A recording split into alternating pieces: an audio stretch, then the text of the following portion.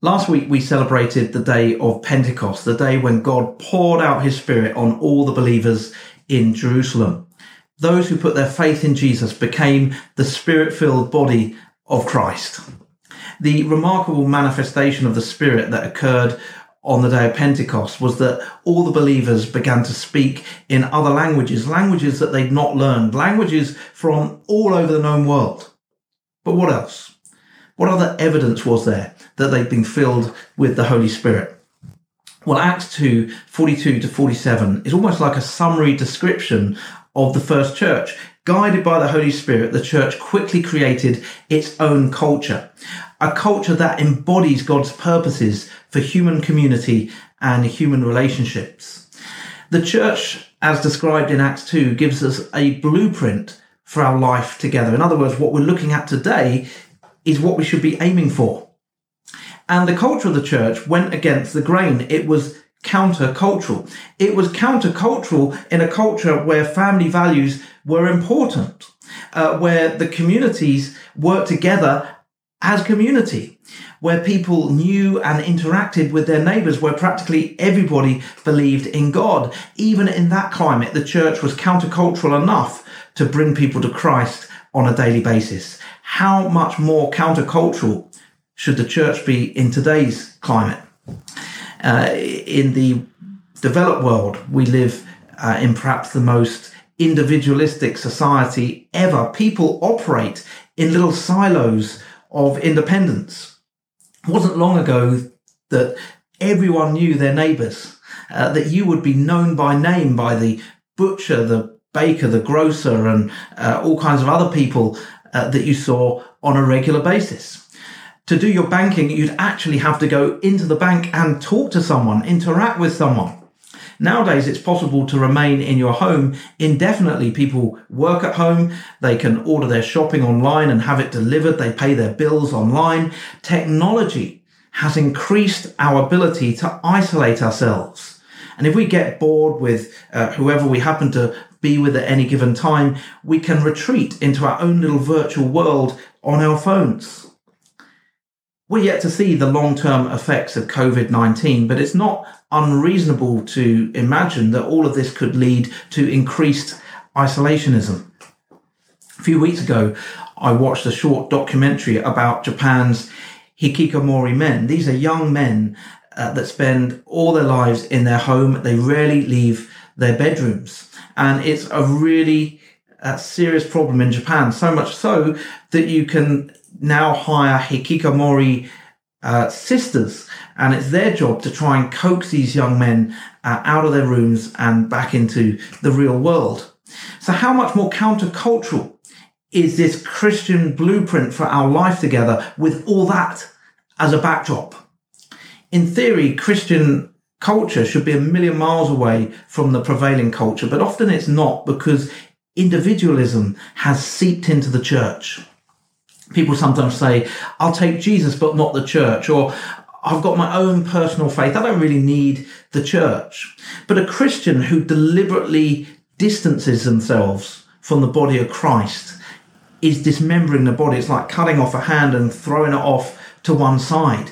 Following Jesus means living life together. There's no getting away from it. So what are we aiming for? What should the Spirit-filled body of Christ look like?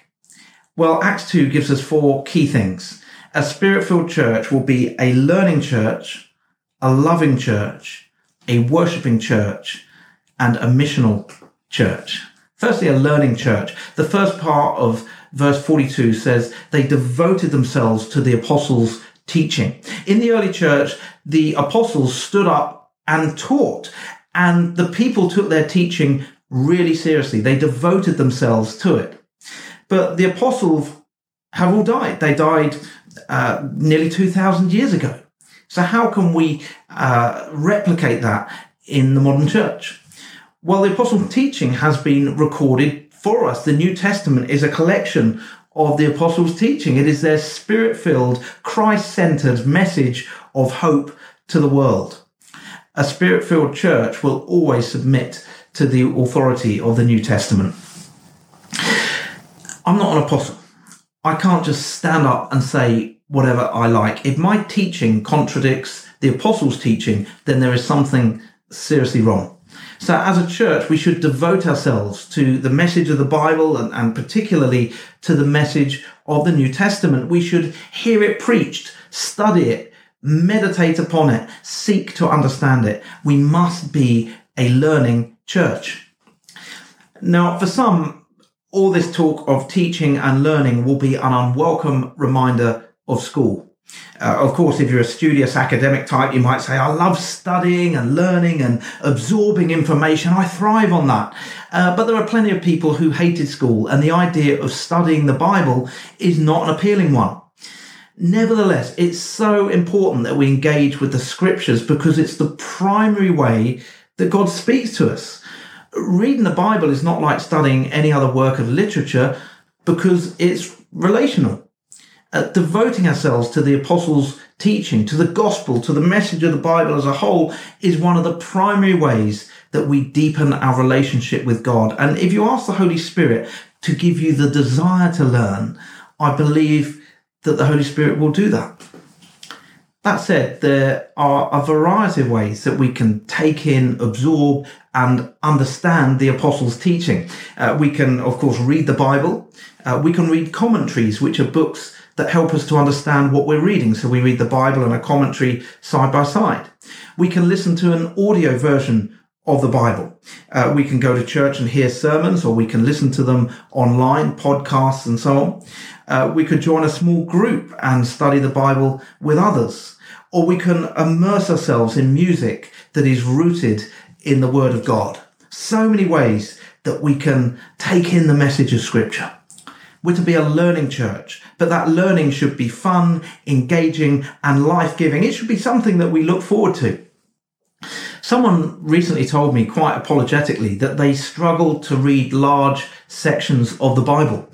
And this person said that they prefer to hear God's word through music, and that's fine, that's wonderful. I might also add that this person attends church regularly, so they're hearing the gospel preached at church, and they're part of one of our hubs, so they get to discuss the word of God with others. So that is someone who is devoted to the apostles' teaching. I think a lot of us struggle to read large sections of the Bible, but it's perfectly acceptable, even preferable, to read one or two verses at a time. When it comes to reading the Bible, quality is far superior to quantity. So a Spirit-filled church is a learning church, one where the apostles' teaching, the gospel, is taken seriously. It's also a loving church. There's a crucial word in verse 42 that's been translated fellowship. The original Greek word is koinonia. It appears 20 times in the New Testament, and it's translated in various ways: communion, contribution, sharing, partnership. And it has to do with what we share in, but also what we share out. We share in the love of God. We share in communion and friendship with God. We share in the word of God and the worship of God. Those are the things that we share in, but then we share out. We see it in verses 44 and 45. It says, all the believers were together and had everything in common. They sold property and possessions to give to anyone who had need. We give of ourselves. We're generous, mutually supportive, loving, and committed to one another. That's a phrase that appears time and time again in the New Testament. One another. We live life together and we are for one another. Now, some people have read this, the selling of property and having everything in common, and they've reached a conclusion that this is communism. So is this passage advocating communism or maybe socialism? Well, no, it's not. Socialism compels us to give. Communism demands that we give. Under communism, freedom is limited and the state, the government, grows. In 2 Corinthians chapter 9, it says that the Lord loves a cheerful giver. Well, you can't give cheerfully under communism. In a few weeks, we'll come to the story of Ananias and Sapphira in Acts chapter 5. after they sold some land, they were found to be defrauding God, not because they didn't put all the proceeds into the common purse, but because that's what they said they did. They said, here's all the money from the sale of our land, but they were keeping some back for themselves secretly. But actually, they were quite entitled to keep some back. When it was discovered what they'd done, Peter said to Ananias, didn't the land belong to you before it was sold? And after it was sold, wasn't the money at your disposal? In other words, you didn't have to give us all that money, much less pretend that you'd done it to seem more generous than you really were.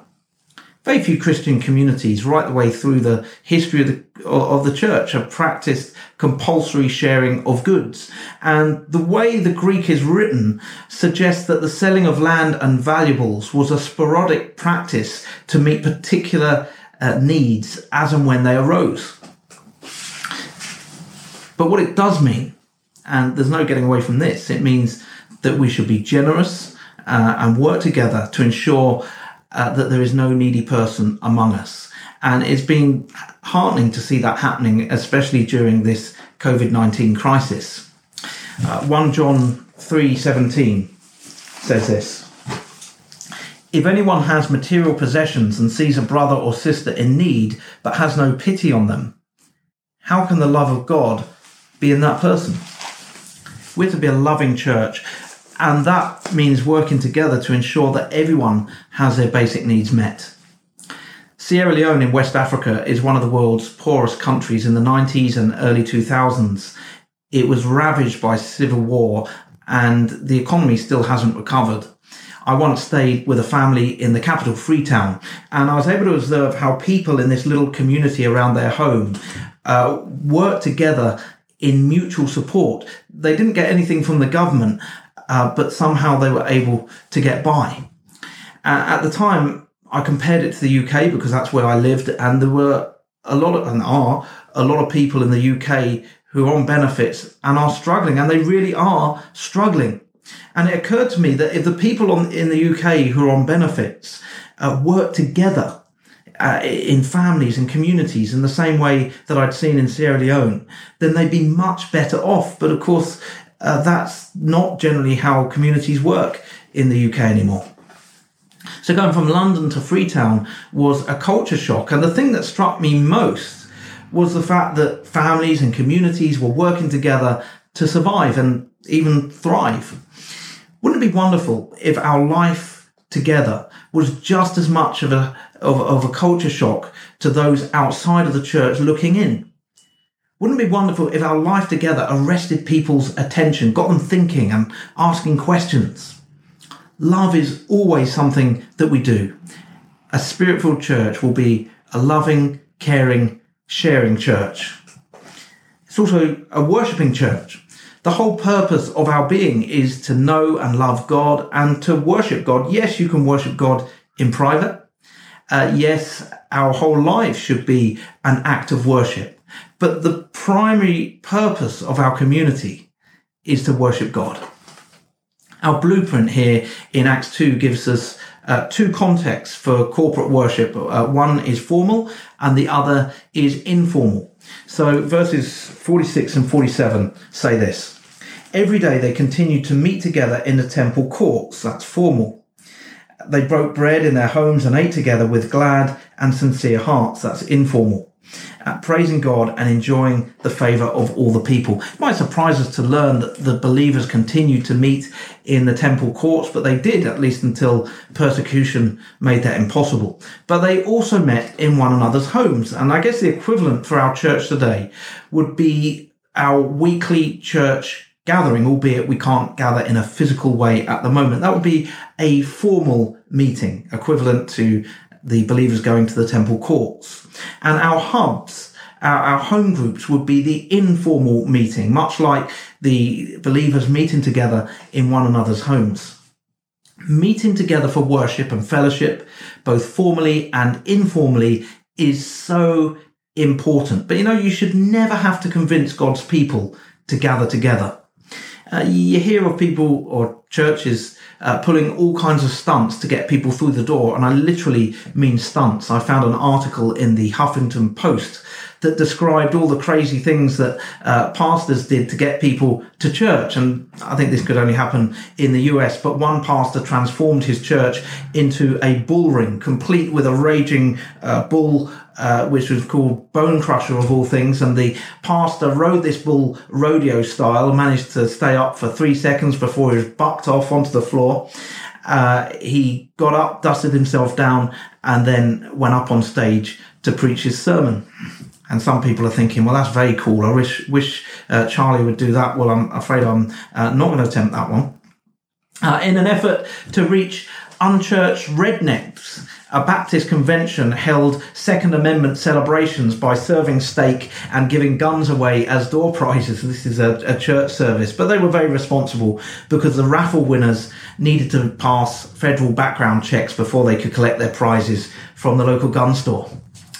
A pastor from Texas used a real lion and a real lamb as props on Easter Sunday. That could have gone so badly wrong. The mind boggles. And as I say, some will be bitterly disappointed to learn that we're not going to be doing that at St Andrews. The problem is what you attract people with is what you keep them with, and you can't pull those kind of stunts every week.